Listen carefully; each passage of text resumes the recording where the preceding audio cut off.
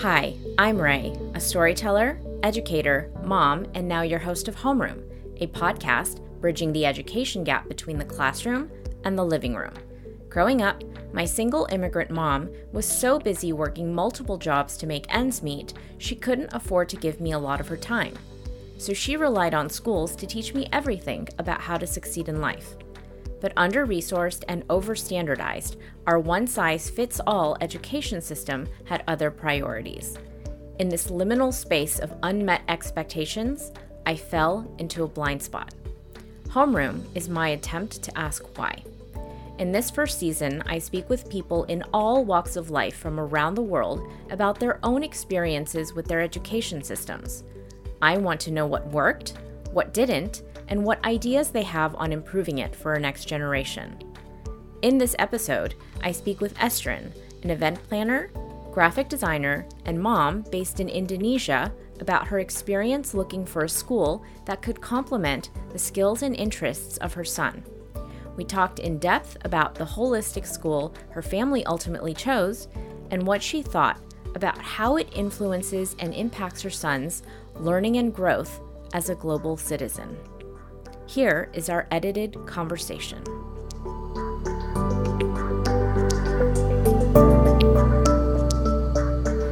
In Indonesia, we have this curriculum, national curriculum that every school has to follow, and it's kind of limiting the students. You have to stay in this curriculum, you have to get these academic achievements, and you cannot you cannot go out of the border from that curriculum. So you have to stay in that. And it really limits the children's creativity.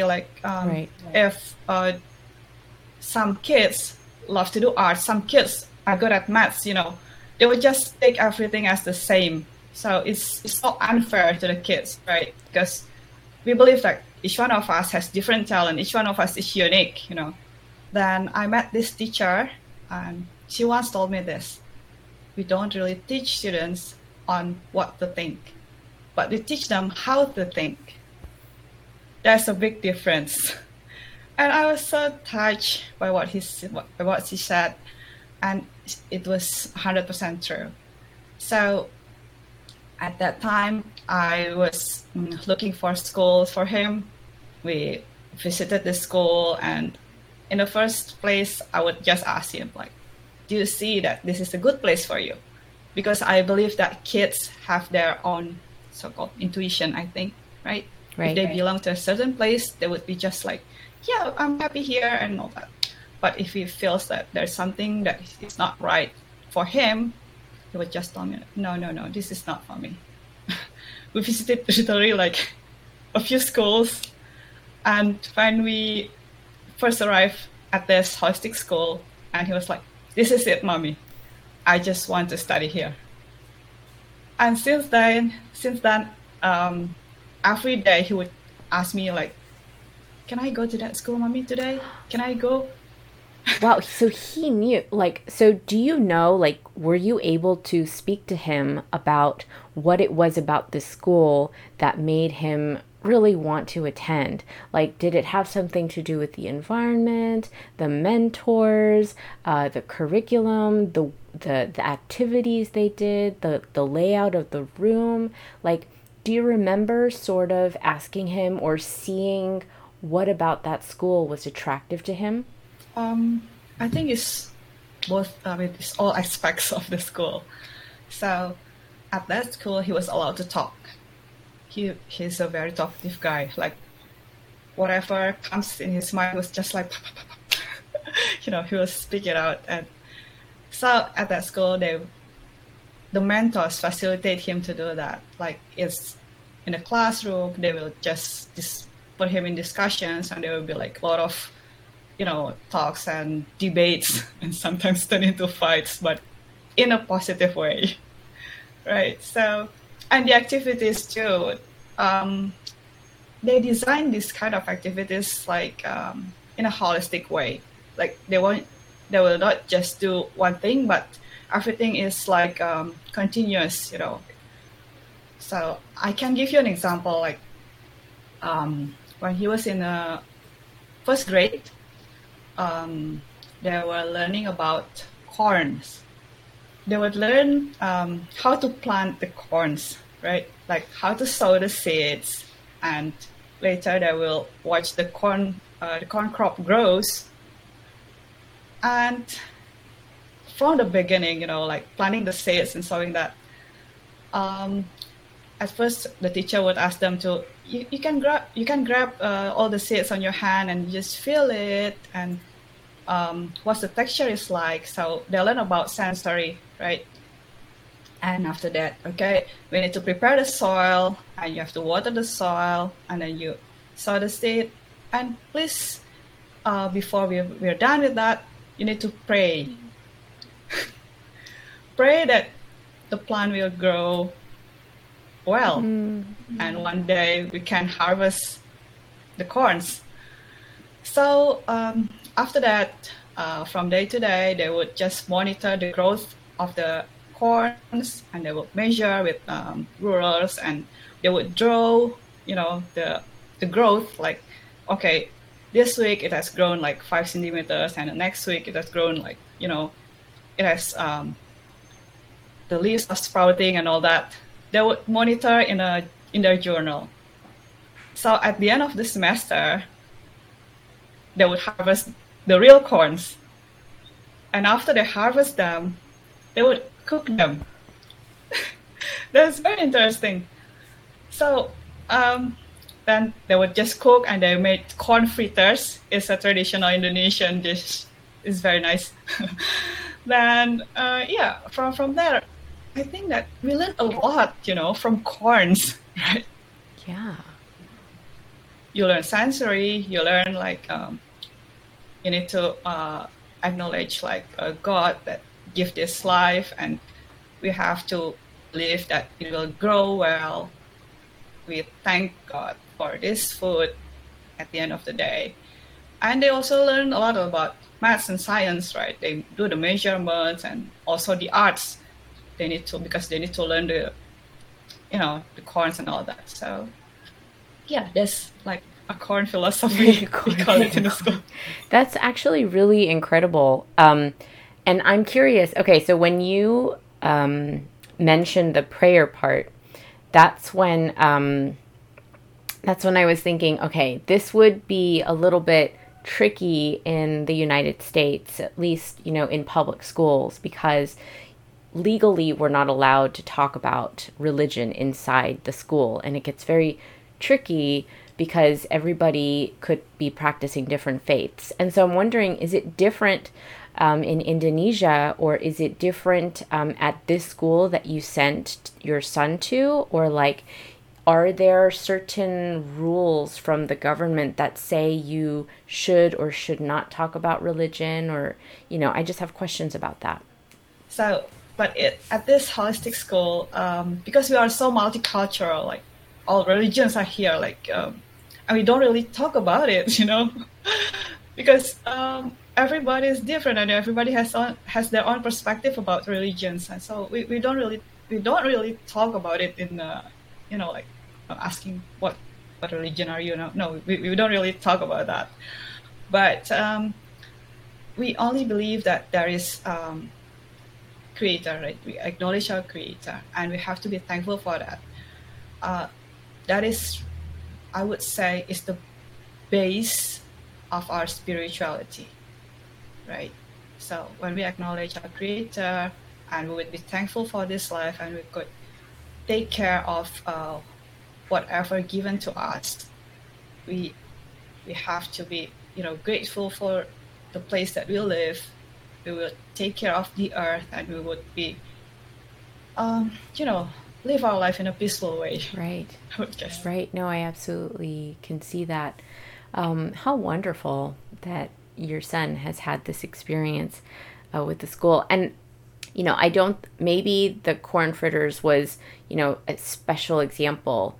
But I wonder, what is the student ratio like at the holistic school, and how do they manage these very sensory-based projects, or these projects that require more than just a desk and some paper? Mm-hmm. Right. Um, from what I know, I think the ratio is like 1 to 4, I think. One mentor for students. So in every class, they would have two homeroom mentors in every grade, like from preschool to high school. So every classroom will have two mentors and maximum of 20 students. So it's about 1 to 10 ratio for a classroom. And every year there's only one class. So maximum, 20 students. And beside that, they would have like these English teachers, art teachers, and so like support, support teachers and all that. So basically, they would have this classroom setup. I mean, not really classroom. It's just a room, an empty room. I would say, an empty room.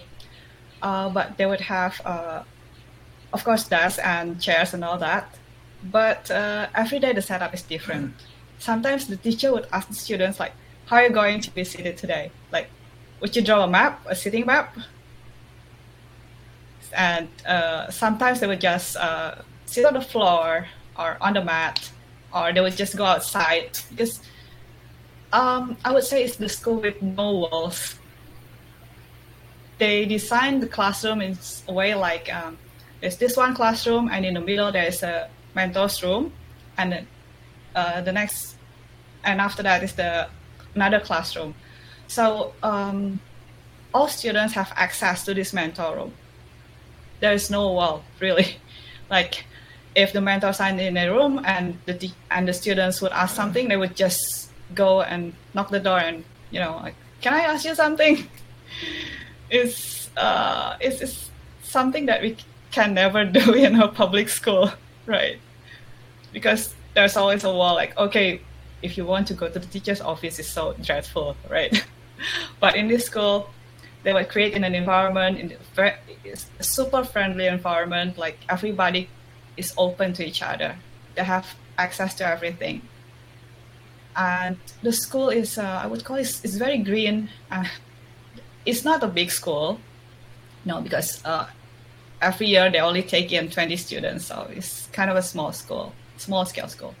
And they would have this small garden, and they have this, we call it a gazebo, where we can have discussions or art performance there, and they have this small theater. And actually, it's pretty much like a regular school, but they design it in a way that everything is open, like very minimal walls.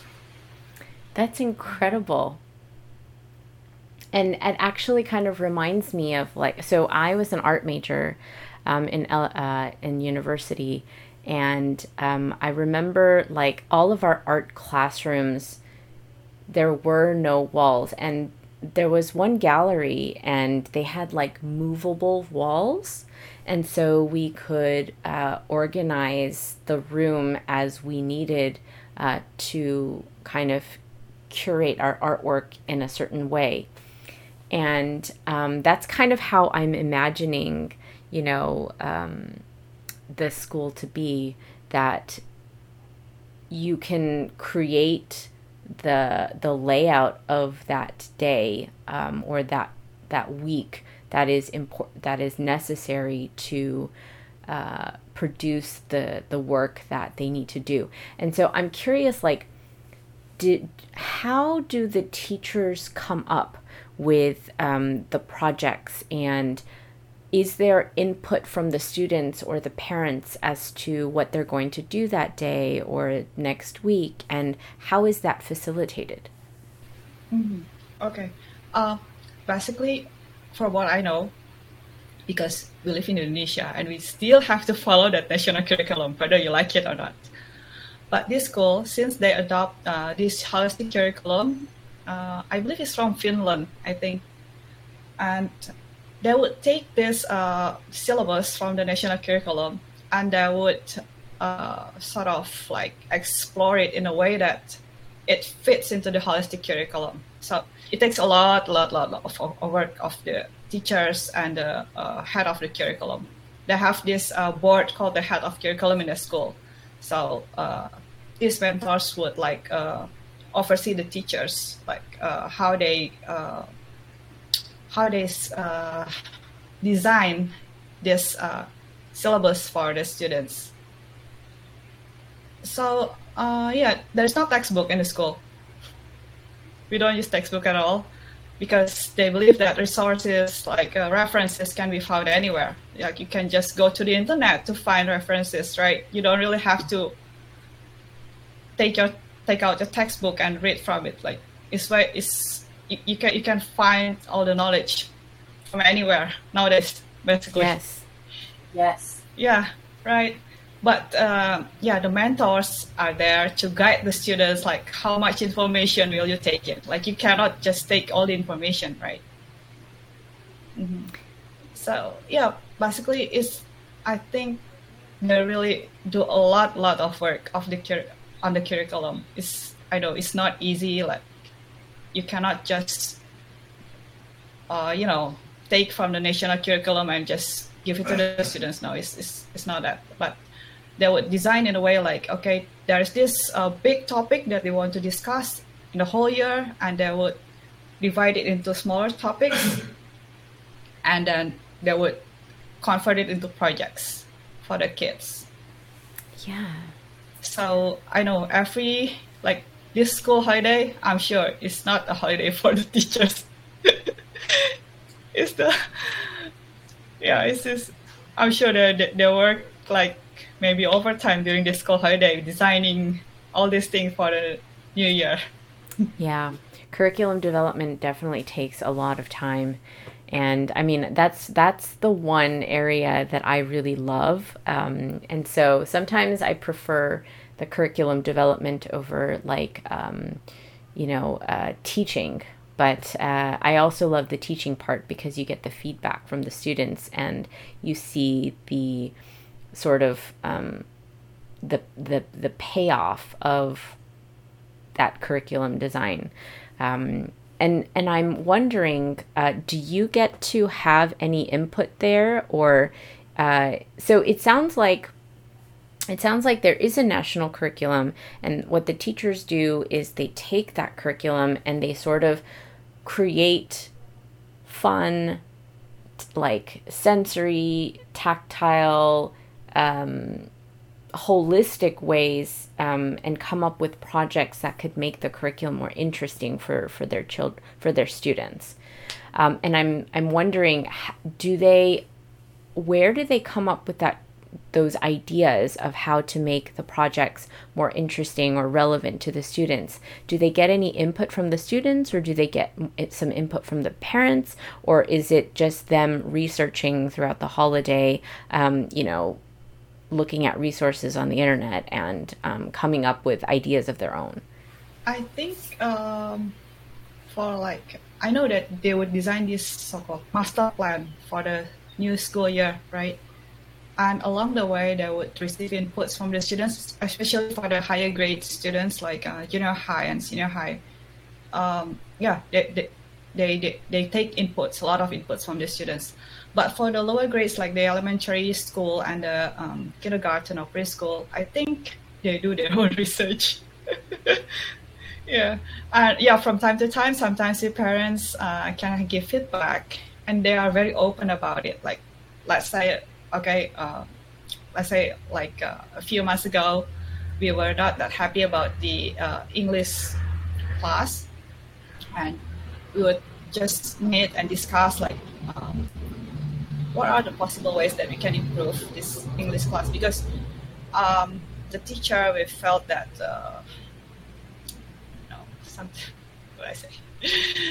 a bit of incompetent in teaching English structure. So, but we feel that because he's already in junior high, and it's important to teach them a bit about English structure and grammar, like at least practice good English. While this teacher was like, as long as you can converse in English, and that's fine.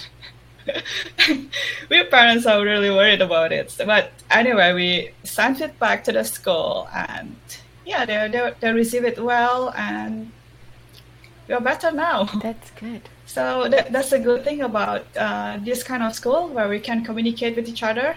Like there is no wall between us and the teachers. Unlike other schools, like they usually limit us not to give too much feedback, because they have this curriculum that they cannot, again, cross the line, right?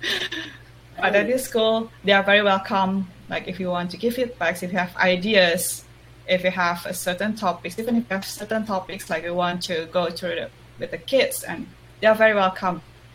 And sometimes they would invite us parents to the class too.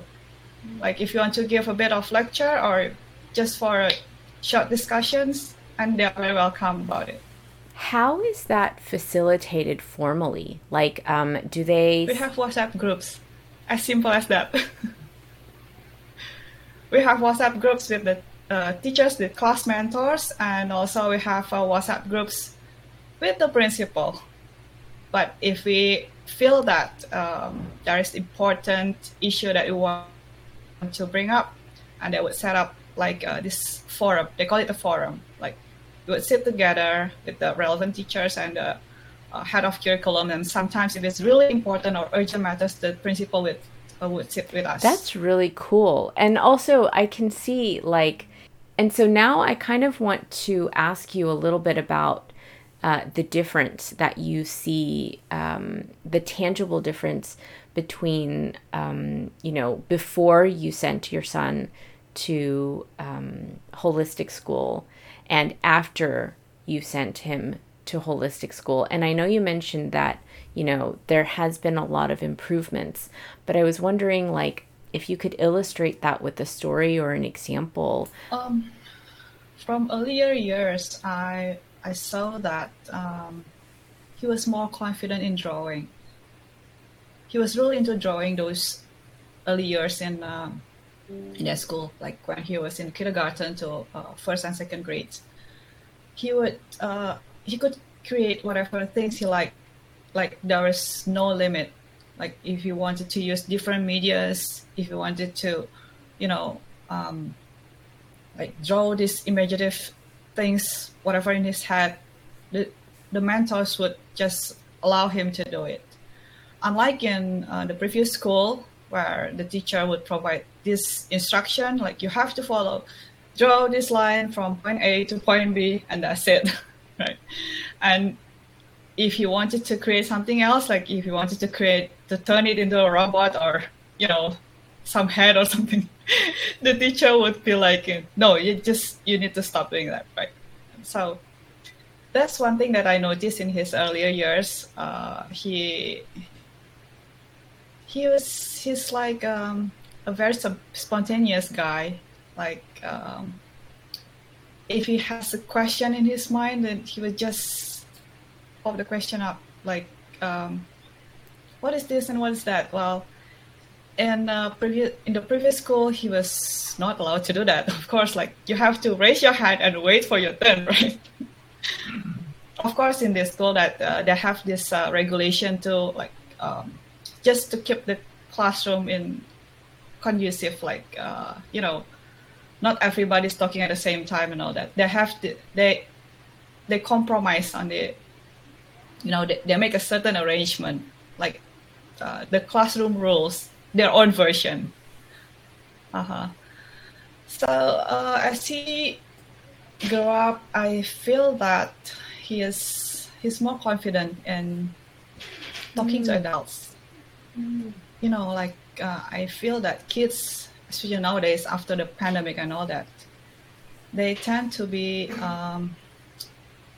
sometimes they would feel like they are not confident going through discussion with adults, right? I feel that, like I can see some of his friends from other school, when I try to talk to them, they would just answering quietly, and sometimes they couldn't really get the point of what I was asking. But for him, I think we can have a normal conversation, like what we do as adults, like back and forth. He would just question back, and answer. And I think it's because of the culture in the school. Like, you are allowed to talk, you are allowed to express your ideas, you are allowed to have as much as discussion as you like. Yeah, that's one significant thing that I feel that is growing in him. I have a question, actually. So, what happened to the school when the physical lockdowns were happening, and how did that impact your son's education or the projects that they were doing? How did they change? It was really a hard time for us, the hardest time. Because every day he used to be able to meet with his friends, like physically, and they were involved in physical activities together. But during the lockdown, we had no choice, but we only met through screens. And during that time, actually at that school, we have sort of a rule that we really limit screen time. And we have this no gadget policy at school. So during the pandemic, we have to, like, flip everything. Like, you have to use your gadgets to go to school, right? So it's hard for us. Like, the transition period was really hard. We were back to those old school days, like use just paper and read the paper and just submit the homework and all that. But it was only for year 4, I think, grade 4 and grade 5. Grade 4 especially was really hard for us, and I felt that he skipped that year. So yeah, it's really hard because maybe unlike other schools that they use technology to facilitate the studies, this school previously, they really had minimal use of technology, because they want everything to be hands-on. They want the students to be able to really feel the tangible things. And basically they don't really use those computers and all that. But pandemic has since changed that, and nowadays every student, whether you like it or not, they need to use gadgets and laptops and all that, right? Yeah, I think that's kind of like, I don't think technology is going anywhere in the future. You cannot go against the technology, right? You have to be able to adapt and just use it wisely, and it will benefit you in any way. Right, exactly. And I'm just curious, like, how they adapted like a very project-based curriculum into something that had to be done by yourself. And I'm wondering how it could have been easier for you. Usually in school, the teachers are in charge of facilitating activities, and they're also responsible for assessing and evaluating the progress of the students. And during the pandemic, those responsibilities fell on you. And so did the school give you any tools or strategies to help you navigate those two areas? Or what parts of those were difficult for you that you wish you could have had better guidance for? I think education for our kids should be facilitated from both sides, parents and educators. Like, we have to go hand in hand. We have to know what's going on at the school. Like, we cannot just, you do whatever you like and I just want to see the results. No, it's not the right way to do it, because I believe that in order for our children to grow well, to develop well, they need both guidance from the school and from us as parents. Basically, during the pandemic, we as parents are the real mentors for our kids. So the teacher could only give us like these materials and these study materials, and you need to follow. But everything is done at home, and yeah, I became the mentor. And even you know, the assessment, I still remember clearly. Yeah, the assessment was done by us parents, not the teachers, because they thought that we were the ones who were with them, who studied with them, who mentored them. So the responsibility of this assessment is with the parents, not the teachers. Right. If you ask me what tools that can be used for to facilitate it, I think it's as simple as, you know, those messaging services like WhatsApp, right? If we can communicate openly in two-way, I think it would create a much better environment for everyone, right?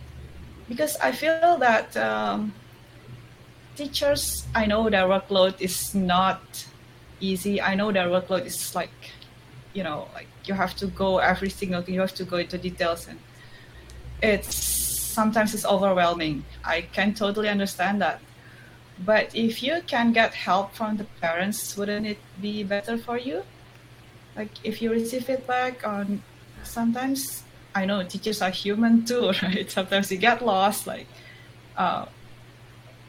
maybe you are not sure like if this topic will be engaging to the students or not. Sometimes I think it will be easier for the teachers too to get feedback from the parents, like to discuss together whether if you want to go to this topic, like will this be beneficial for our students, for our kids, right? So I think communication is the key. And I think there is one underlying point here. Like we cannot have too many people in the school, right? I think a good school is a place where our kids know everyone. Like, I mean, not really not everyone, but know each other at school. Like the teachers could know the kids personally, right? So they would understand all their needs. They would understand what they are interested of, like what topics or what subjects these kids are good at, or you know, like those kind of thing. And that is why I can see that from this holistic school, in the first place, the principal mentioned to us like we cannot grow this school. Like we have to have a certain limit, certain capacity in order for us to be functioning well. If we grow out of that capacity, everything might be like getting out of hand, and we couldn't control it. Not like you have 7 classes in a year where everybody hardly knows everyone. All the teachers like hardly knows the students. No, it's not the way of learning in a good way. Thank you for tuning into our conversation. The word mentor came up a lot during my chat with Estrin, and it had me reflecting on all of the mentors I've had in my life. One that came to mind was my Girl Scout troop leader from elementary school, who was also the mom of my good friend. Roseanne was the type of sophisticated mother you'd see depicted in films and TV shows. She would adjust home decorations according to the season, wear business casual clothing at home, and for a quick dinner, would serve deviled eggs as an appetizer before freshly grating Parmesan onto a bowl of spaghetti. She knew my mother was busy, so she often invited me over for a weeknight dinner or weekend activity. One year, for my birthday, she gave me a book with a female protagonist who was Korean American.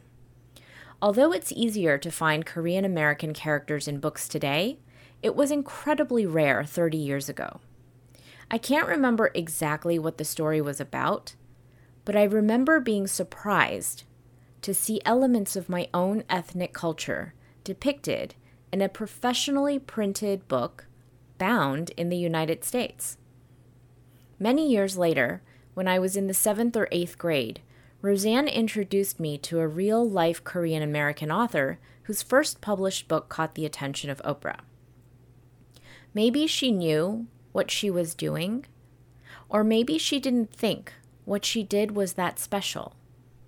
But throughout my childhood, Roseanne did things like this to bring light to my culture that society never did. She showed me what being seen felt like, long before I even came to value what representation meant. And for this Asian, female, neurodivergent child of a single immigrant mom, that meant the world. Roseanne, if you're hearing this, thank you so much for everything. But above all, for helping to instill in me the inner permission to center myself as the hero of my own story. Thank you so much for listening. If any part of this episode resonated with you, please connect with us on social media at the links in the show notes. And if you'd like to share your own education journey with us on this podcast, please send me a DM on Instagram.